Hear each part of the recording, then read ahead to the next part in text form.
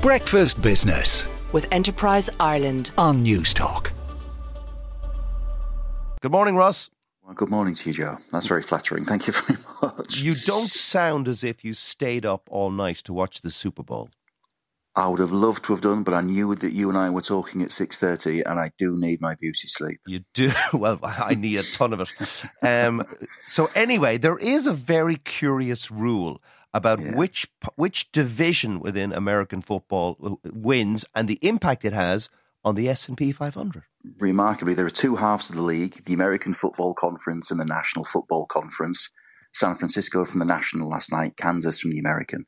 And after the first 30 Super Bowls, and we're now at 58, those from if the team from the National Conference won, the S&P's average gain was 13.5%. And the average gain from when the American Conference won was 1.8%. So there was a rule. If the national team won, the next day, you'd see the US stock market called down by traders because they were applying the Super Bowl rule. Now that's, maths being what it is, it's now slowly averaging itself out over time. But after 57 Super Bowls, we had a 10% average gain from the National Conference and 7.5% from the American. So the rule's still there, but nowhere near as strong. And last year, Kansas won, and the US market went up by a quarter. So it's not by any means foolproof.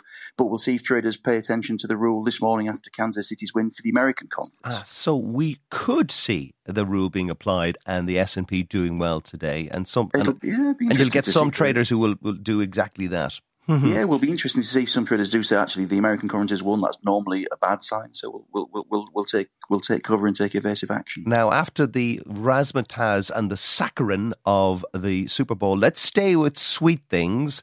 The Financial Times has a story about cocoa prices. This is not good news if you're a chocoholic. No. The price of cocoa is up 40% this year, and it's doubled over the past 12 months to £4,600 a tonne. Cocoa is unusual and it's priced in sterling. All of the commodities are priced in dollars. Why cocoa is priced in sterling, I'll have to try and find out. But this is because of bad weather or unexpected weather, because of El Nino in the Ivory Coast and Ghana, which produce 70% of the world's cocoa. It's basically been too hot. There's not been enough rainfall. There's also a bit of a disease problem. So cocoa prices are shooting up through the roof. Hershey, the big American chocolate manufacturer, warned last week that this was going to affect their profits this year, that they'd had some stockpiles of cocoa, but they've now worked through it. So they're now starting to use the more expensive stuff. And that means that there may well have to be some price increases in 2024, though equally they'll have to balance that against if they put the price up too much. Will people cut back on one of their favourite treats, which is something that Pepsi started to show in its numbers last week when it put prices up by an average of 13% last year, and its volumes actually fell. So Pepsi, of course, make a wide variety of stuff, including crisps and, of course, soft drinks, and they would have some sort of sweet products like chocolate as well. Yep. So consumers could start noticing this, depending on how much chocolate they buy, of course, but even stuff like Cocoa Pops could be inching upwards. Conceivably, I guess the food manufacturers have got three options. They can put up their prices, they can take a hit on their margin, or they can shrinkflate, which you would argue is maybe the sort of sneer, which you can argue is maybe the sneaky way around it. And you may have seen that before the Super Bowl last night, President Biden was on X, formerly Twitter, complaining about that very thing. It's obviously it's an election year, and he will want to tap into the consumer. I see he also tweeted something after the Super Bowl victory for the Kansas City Chiefs, a picture of him with the kind of these red eyes, as if denoting this was all part of some sort of grand scheme and grand plan, which is very interesting, especially after the pretty awful week that he had last week. Now, can we move to Elon Musk? Someone who we kind of unfortunately talk about a lot.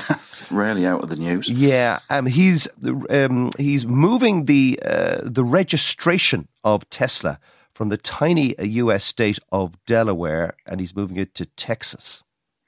Yeah, Delaware is first of all, it's got some pretty lax rules on, albeit entirely legal ones, I hasten to add, on tax and corporate governance. And he's not the only one who's falling out of love with Delaware. TripAdvisor's Greg Maffei is moving the company to Nevada. Media baron Barry Diller's looking to move some of his empire out after shareholders contested a deal he did a couple of years ago. And the reason that Mr. Musk is upset with Delaware is that a judge there annulled and cancelled a $56 billion pay deal that Tesla granted him 2 or 3 years ago, saying that Musk had exercised too much control over the board and the remuneration committee and they basically lulled them into giving him this fabulous options package, which then, I think possibly slightly to everybody's surprise, actually cashed out. Mr. Musk has taken offence. He then asked people on X, as he would do, whether they felt he should move the company to Texas. There was an X poll, and people said, yeah, go for it. So now Mr. Musk is actually putting this to a proper shareholder vote to see whether he moves Tesla's headquarters from Delaware to Texas or not. So I guess you can argue this is the will of the people, but... Sorry, Joe, yeah. You could have a situation whereby Tesla shareholders who are a lot more sane than X users could say, actually, no, we like the rules of Delaware. And that could be pretty embarrassing for Elon Musk. But let's go back to the payday of $5.5 billion. That is absolutely crazy for a single human being. He could build hospitals and with that money. You would like to think that he would do, and I'm sure he would be paying tax, or you'd like to think so. But I think what this does raise the issue of is, again, corporate governance. Mr. Musk has actually asked for his stake in Tesla to be allowed to go back up, because had he got that options package, his stake would have gone up to something like 22%. It's still at 13 at the minute, and he says he wants at least 25 so he can keep driving the company forward. And that's kind of him saying, this is my personal project, when actually the shareholders own the company. So there is a bigger issue there. And as you say, it'd be interesting if the shareholders say, no, we're quite happy in Delaware. That would be a reverse for Musk and a bit of a pushback on some of his, as you say, high-profile antics when it comes to corporate governance, whether it's running Tesla or Twitter or Solar City or whatever else it's been over the years. Yeah, it'd be very interesting to see whether he adheres to, if those Tesla shareholders. Finally, a more local story. Brian Carey in the Sunday Times reporting that Ryanair is forced to pull a proposal to base 4 more Boeing aircraft in Dublin Airport. Yeah, and it's looking to put 2 million more travellers through Dublin Airport every year by adding this extra capacity, but it's not able to do so at the moment and it's had to scrap the plan. There is an application from the DAA to increase Dublin Airport capacity from 32 to 40 million passengers a year, but there's local opposition and Fingal County Council is currently blocking the move, so Ryanair haven't got permission to do that, and Michael O'Leary, a man who was never backwards about coming forward, has been, quite public about his complaints this morning. And when he often follows through on his threats, he did threaten to pull these extra aircraft, and now it looks as if he's going ahead. There is a row going on in this country, Russ, that whether a local county council, local authorities should decide on the fate of such nationally important infrastructure as Dublin Airport. But we won't get into that just yet. I hope you have a great week. Yeah, a great week, you. Out of curiosity, and I know you do like American football. Will you kind of watch the taped version of it later today or tomorrow? Yes, I'll watch the highlights this evening. Absolutely. And you're a fan of one team in particular? The Washington Commanders, as they're now known. Oh, they were the Redskins, were they? They were, and they won 3 Super Bowls in 10 years, but they now haven't reached the semi-final since 1991, which is the worst run in the league. Well, and of course you can't get relegated in American football. At least that's something. Otherwise, I think they'd have managed that quite comfortably many years ago. They've been absolutely dreadful. We've got new owners this year, new coach, new general manager. So looking forward to the 2024-25 season already. Well, best of luck with it, Russ. Thank you. Do you go out and watch games out of curiosity? I have been, yes, and I try and go to the Wembley games when I can. And I did see Washington when they tied with Cincinnati here 5 or 6 years ago. So I'm hoping that they're brought back soon. All right. Well done. Russ, thank you so much. Have a great week. That's Russ Mould from AJ Bell.